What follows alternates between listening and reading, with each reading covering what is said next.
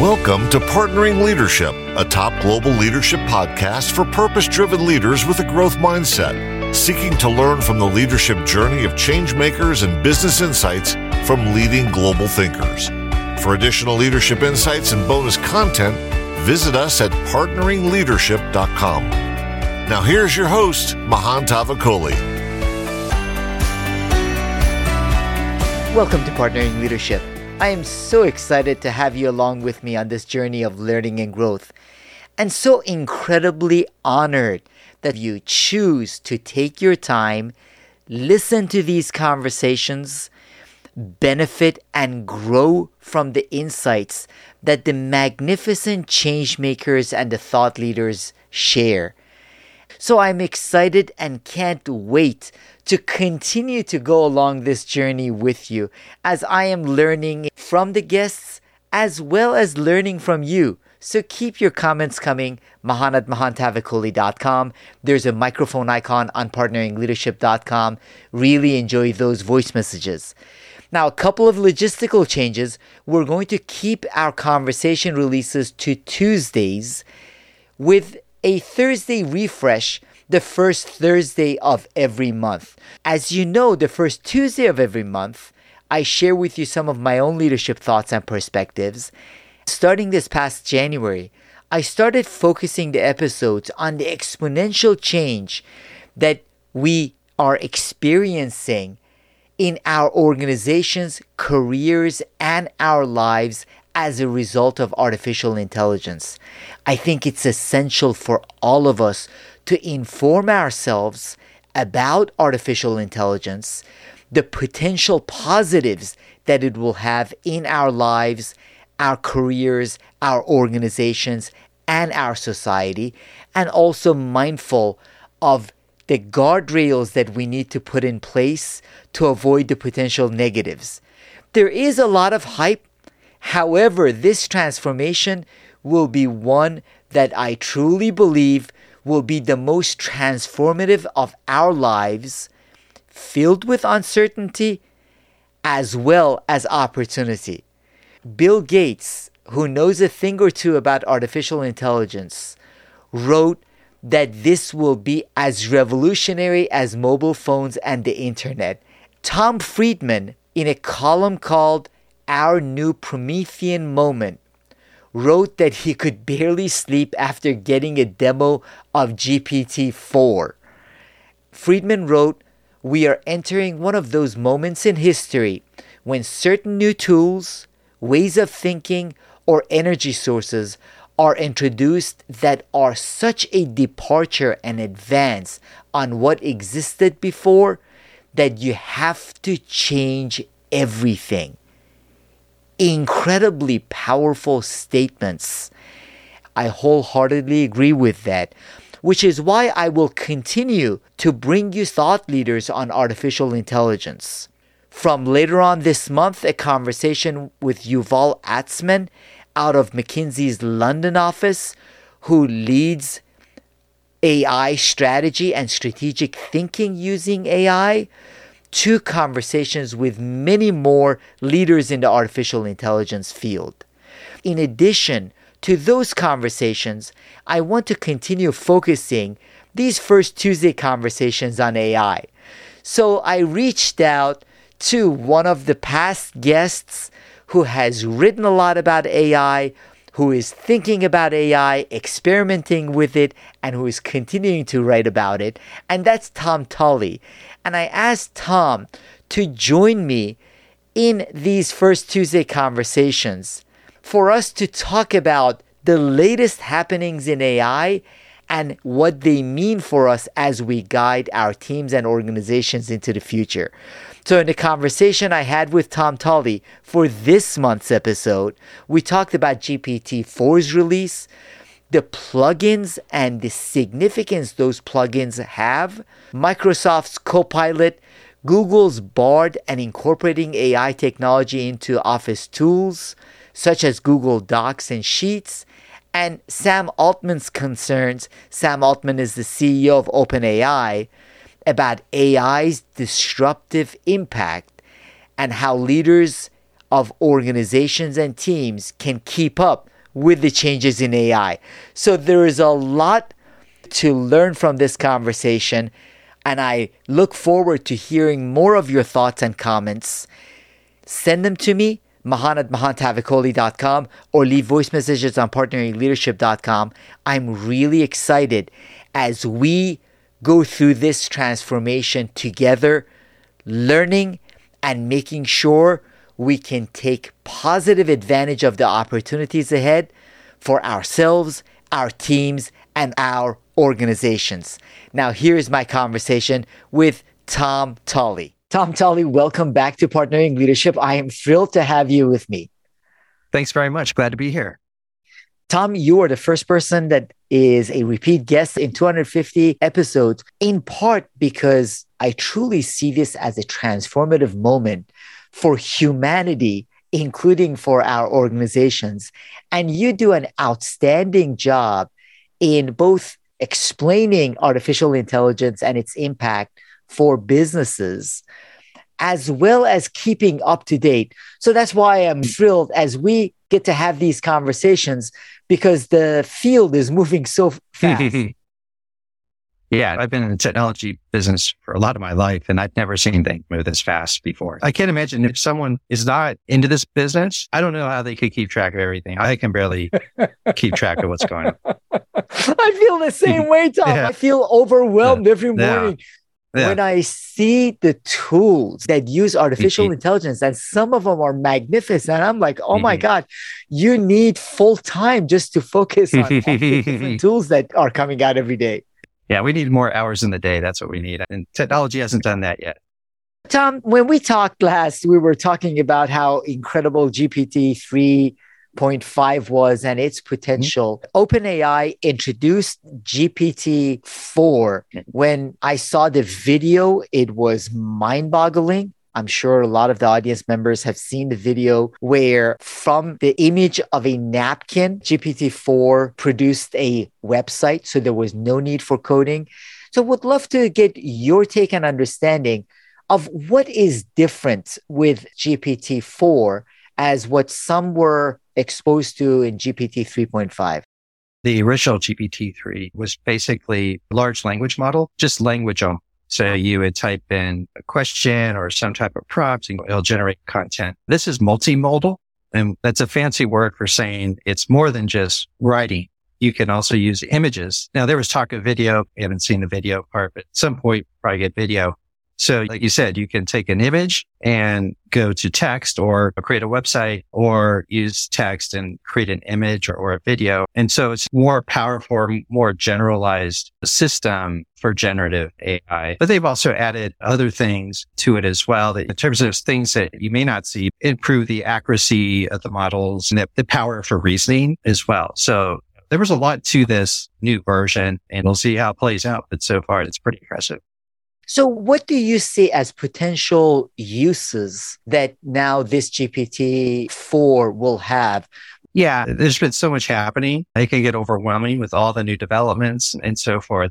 So businesses will start using it, get creative with it, but it'll probably be something similar to the way Excel is. I remember years ago, Microsoft did a survey with its customers and they asked them, what features do you want in Office and Excel and Word? And a lot of the features people said they wanted already existed in the software. What's going to happen is people will use 5% of what's there and the capabilities.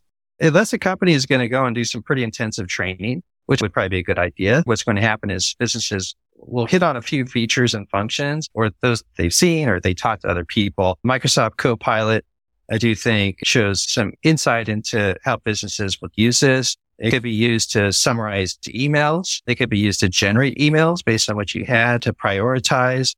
A lot of it seems to be about emails. How much of our day do we spend reading, responding to emails, keeping track of emails? If companies could find a way to streamline that, there's some big improvements for a business. So I do think something as mundane as emails could be the killer application for the GPT-4. There can be other, like you said, you could create a website with someone writing it on a napkin. That's cool.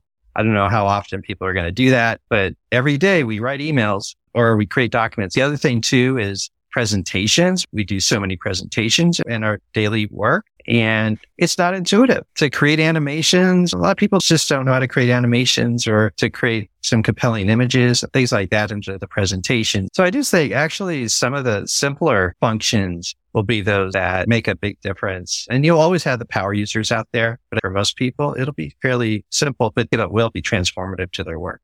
So you mentioned the Microsoft Copilot, and Google is also incorporating AI technology into their office tools. You mentioned email, you mentioned presentations. How else do you see artificial intelligence impact work and collaboration using these tools?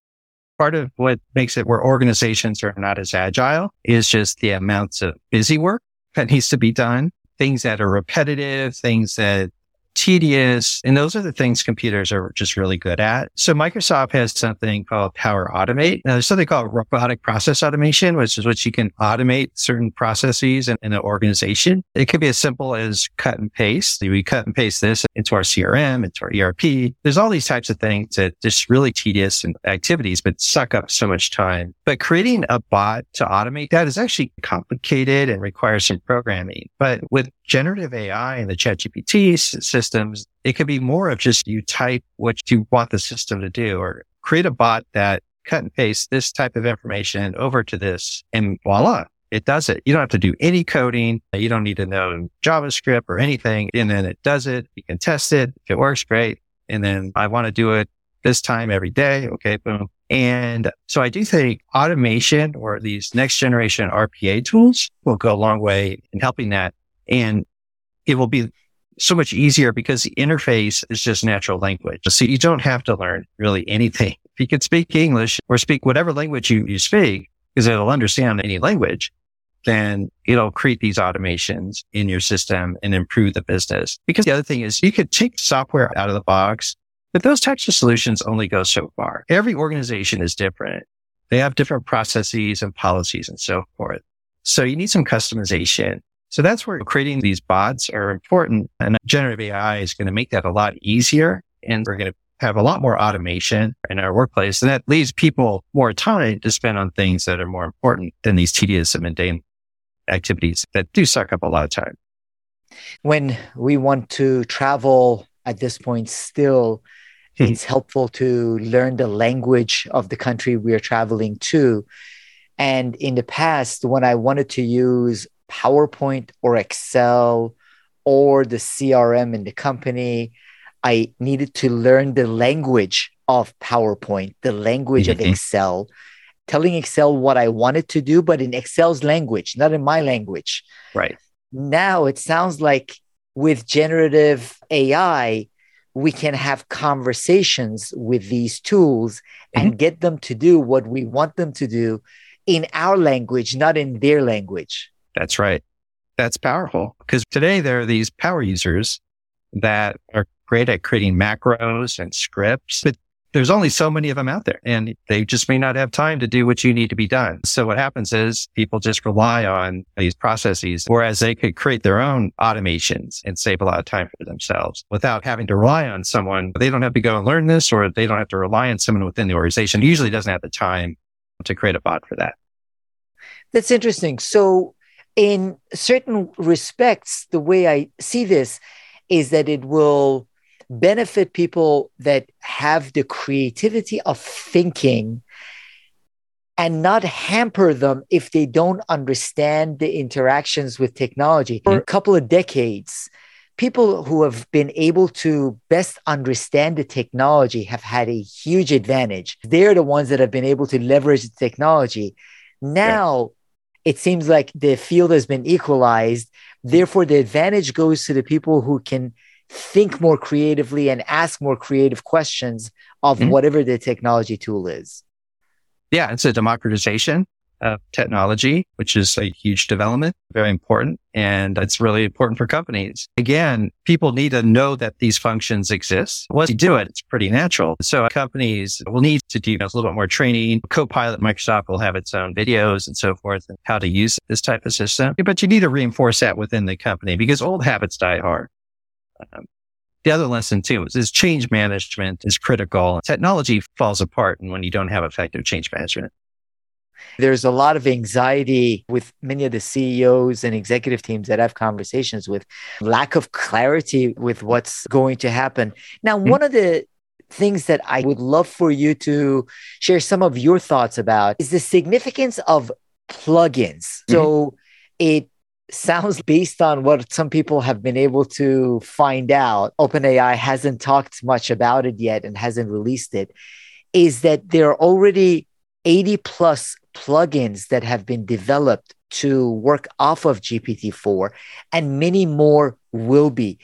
What are plugins and how can they help us and organizations tap into the power of GPT-4? So the plugins are integrations. So it's an existing piece of software. So if I have a CRM or whatever type of application, a lot of those applications have integrations with other systems so they can communicate with those systems and work smoothly with those systems. It makes it easier for me that if there's an existing plugin, so if I use a certain type of software, I'm familiar with that certain type of software, I could use that plugin and then start getting some of the benefits of this type of generative AI. It's really beneficial to the software vendors because it makes it easy for them to extend that capability to make it available to their customers. And what will happen is that get ready because we're just going to see a lot of natural language interfaces starting to emerge. So it's a way for OpenAI to make it as easy as possible to spread this technology and to educate the market about how to use this type of approach of using prompts to get things that you want, whether it's to create a blog, whether it's to create an automation or whatever it is you want to do. It can all be done with just writing natural language. But for an application to support that, using this plugin can make it possible. So I was reading, Tom, about plugins specifically enabling organizations to have their people interact with their own internal data built off of the conversational format and power of Chat GPT, which in my mind be transformative. One of the things that has been really hard for companies for as long as I've been involved in business is knowledge management. There are different bits and pieces of information in different parts of the organization or different parts of the IT infrastructure. How do you visualize that working? Plugins enabling teams and organizations to have a conversation with the information from inside their company. Yeah, you raise a point. So I talked to Morgan Stanley. They're one of the companies that have been working with OpenAI and GPT-4 for some of the applications that they're developing. And what they've developed, or it's still in the process of being developed right now, is making it for their financial advisors to get access to information that is generally, it's all there. But again, like you said, people just don't know how to use it or get value out of it.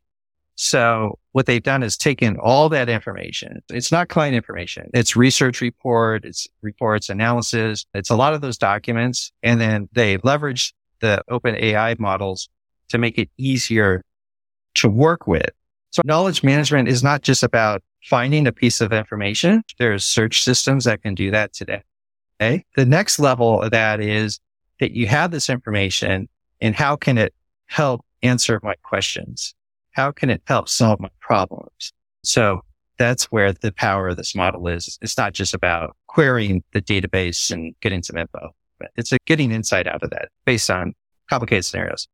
That's very interesting. This sticks to internal organizational information, making sure that the data that is provided and the answers that are provided are robust. Not to say it's always perfect, but at least it's your information and it's gone through your own process. You mentioned the OpenAI presentation for the demo that they had for GPT-4.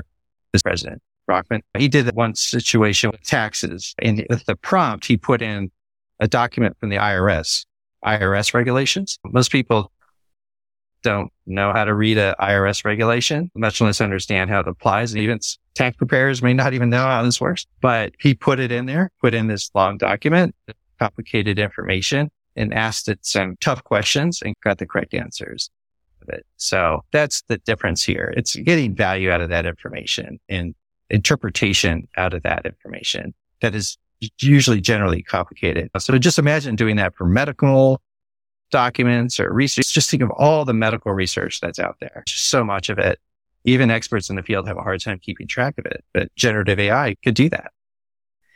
So it's interesting, Tom. With specialization, we have added complexity to both the words that are used and the way concepts are communicated. So whatever field you think about, as you mentioned, whether in the medical field or technology, aerospace, people that have spent decades in the field are the ones that understand it, read the paper and understand it. This way, it sounds like pretty much any information can be translated in a way that the normal person can understand the intent or what to do with it, rather than just someone that has spent decades studying in that field. Again, it's about democratization. I had a conversation with Louis Rosenberg, and he mentioned augmented reality and how our future will be augmented. Just today, I was reading about 3 students from Stanford University, which have combined GPT-4 with Whisper and augmented reality glasses to create what they call RIS GPT, which listens in real time to conversations and then guides the person who's wearing them on what to say next to be more charismatic. Oh, wow.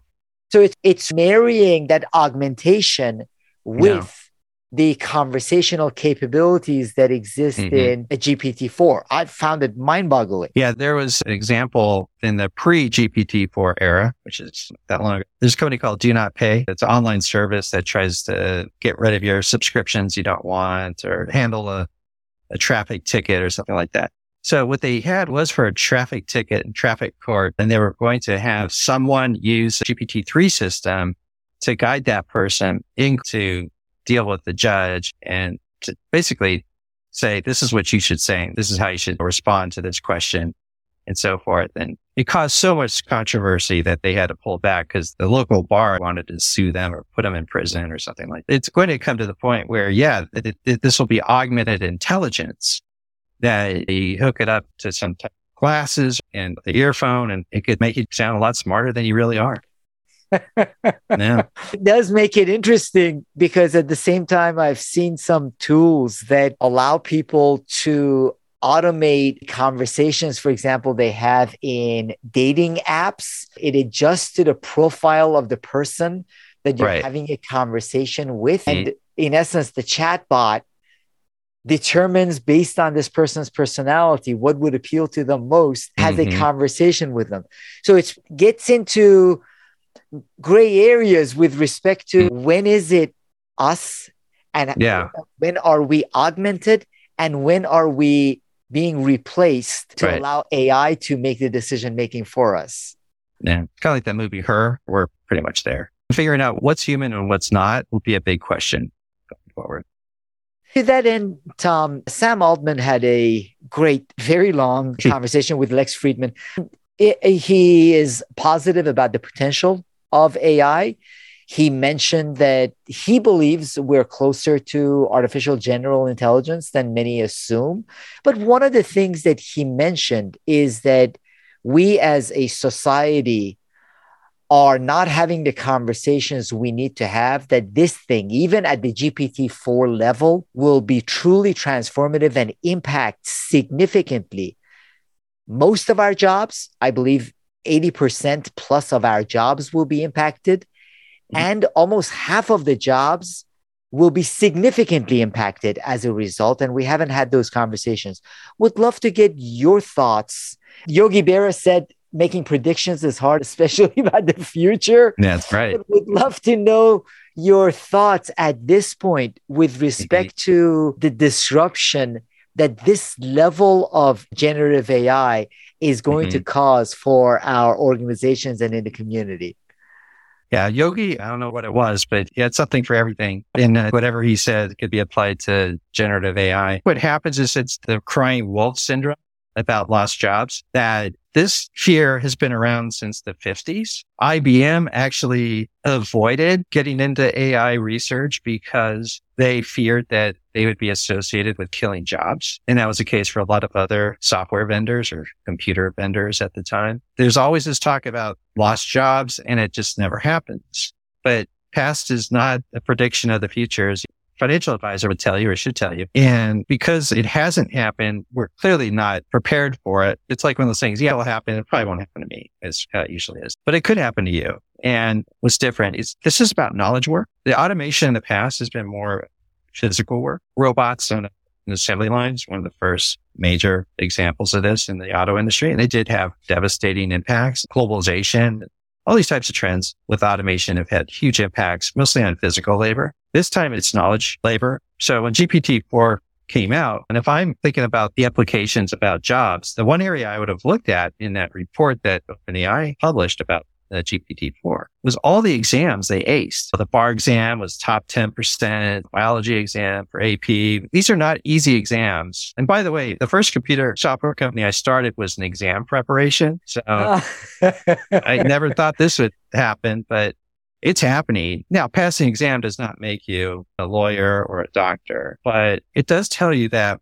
the reasoning capabilities and the knowledge capabilities of these systems are advancing at a very extreme pace. And if you're an employer, and this has always been the case, again, with physical labor, if a robot costs me $50,000, but an employee costs me $70,000, but it's actually $100,000 when you add benefits, I'm going to go with the robot. If ChatGPT costs me $20,000 and a knowledge worker costs me $70,000, we know what's going to happen. And there's a lot of jobs that are about knowledge that, to me, can be automated. It will take some fine tuning, but it'd probably be worth automating. So while long term, maybe it creates more jobs than not, but the short term disruption could be severe because people have a tough time transitioning. We've always seen this. Reskilling and transitioning to new careers or new ways of doing things has always been very challenging. And at least in the United States, we're really not good at having programs to do that. So if this technology advances the way it is, the impact on society can be very substantial. And I don't think in a necessarily positive way for a lot of people. And what that could create is resentment against technology and those who are selling this. Sam Altman says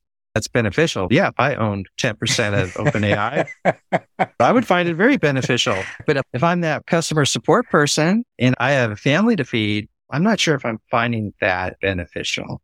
So I don't want to be overly dystopian. These types of predictions have always been wrong in the past when it's come to AI and knowledge work. But I do feel this time we're in different territory. And I do think we need to take this much more seriously than we have been.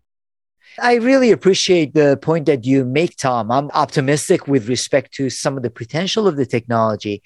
However, just saying that because past technological revolutions have not resulted in job losses, therefore this won't, is not the right approach to it. Right. You have to have the conversation around what it will impact, who it will impact, and try to address that as a society. Not if 50 years from now we look back, we see that new jobs were created, because it's possible for a lot of people to be left behind.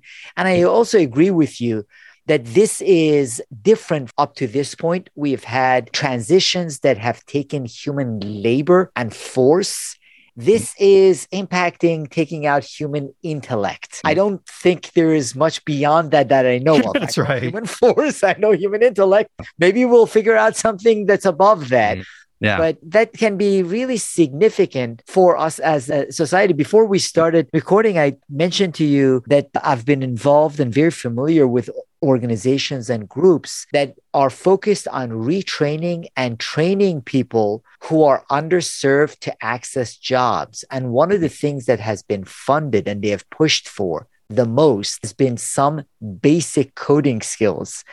And the one thing that Sam Altman said in that conversation is second to customer service roles that he thought would most likely get eliminated in vast majority of organizations. He said a lot of coding jobs will disappear, except for the people at the very top of the field. Yeah. Part of this is that it's the nature of coding, because a lot of coding is cut and paste. The little dirty secret about coding is cut and paste. They go to Stack Overflow and they have these repositories and all these frameworks and stuff. And it's kind of like piecing together Legos. Obviously, you still need understanding how to use the coding, but that's something that can be automated. It is being automated. For the high-powered coding, that's probably not yet in the realm of computers. It probably will get there. But how many of those types of coders do you need? That's a big question mark. I don't know the answer to that question. It could actually be that you need more of those because companies will have solved this problem. But how do you find those people? Coding is not the easiest thing in the world.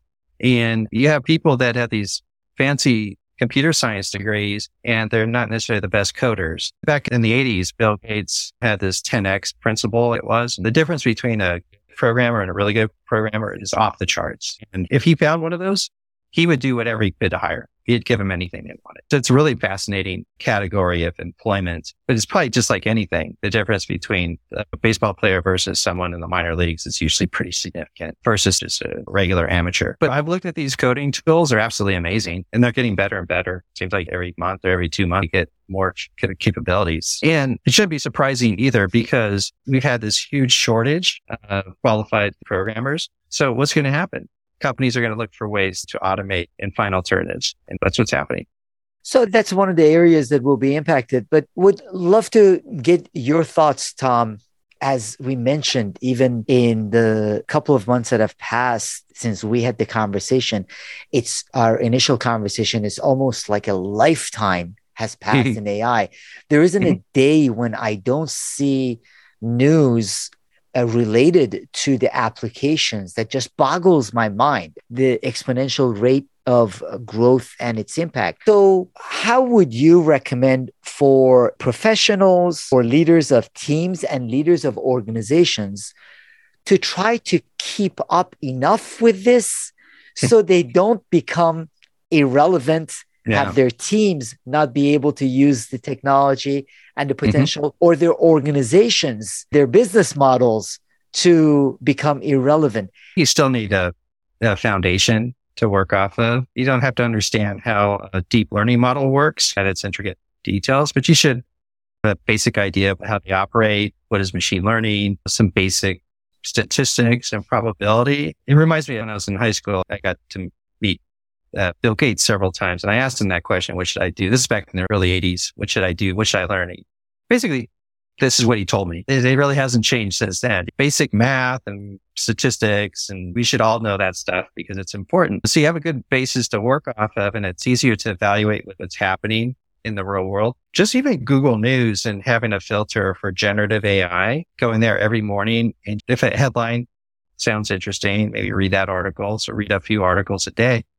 That'll probably keep you in the as to what's happening. But I do think having some basic reskilling of the workforce for some of those basic subjects can be really helpful because you still need to interpret the information, evaluate it, apply it, understand where there might be problems with this information. So that's where the basics can go a long way in helping a company or organization get through this. The other thing is not to create your own GPT-4 project. It's actually a pretty involved process. No problem experimenting with it a little and checking it out and playing around with it. But if you want to do a GPT-4 project, you need data scientists. You need some serious resources to do that. So if you want to start using this technology in your workplace, go check out Copilot. If you have the Office system, look at some of the features. If you have Power Automate or thinking about it, check it out and see how that can work for you. So I would rely at this point on vendor tools and not do the custom projects. Probably more of a waste of resources and time and money. And there are lots of great tools that are being built off of what's already out there, whether GPT-4 with the plugins that are being added. So I wholeheartedly agree with you. Learn the basics behind it. And with that, experiment, but experiment not building your own. Experiment using the many tools that are out there. Some of them will thrive, some of them won't. Literally every day, Tom, I'm seeing dozens, if not hundreds of different AI tools, many of them doing identical things. And That's right. That's true. Some will survive, many won't. You don't need to recreate that wheel within your organization. You just need to know how to use it for your organization. Yeah, there's a lot of hype. So a lot of companies are suddenly now generative AI companies or ChatGPT companies when they're really not. And just a few months ago, Sequoia had a chart of generative AI companies. and you could fit it on one page. Now you need pages. And that's another problem, evaluating the products. A lot of them do have trials, free trials. That's one way of testing it out. But it is getting to the point where it's hard to figure out what's real and what's not. I appreciate you helping the audience find out what's real, what's not. You write on tomtaulli.com, share your insights on LinkedIn, on Twitter. I will link to those in the show notes as well, and really appreciate it because it's mind-boggling how fast this pace of change is. The other recommendation I have for the audience is you don't need to read everything to try to understand it. Find a few good, credible sources.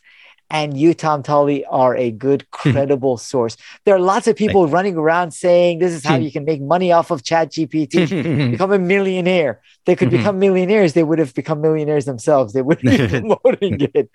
So find a few good people that understand the technology and then can explain what the potential of it is, which is why I am thrilled to continue having these conversations with you, Tom, learn from you, and share some of your insights with the Partnering Leadership community. Thank you so much, Tom Taulli. Thank you very much. You have been listening to Partnering Leadership with your host, Mahan Tavakoli. If you enjoyed this episode, please leave a rating and review of the podcast on your favorite podcasting app and forward the conversation to a friend or colleague so you can help more people discover their purpose, grow professionally with meaning, and have a greater impact. For additional leadership insights and bonus content, visit us at partneringleadership.com.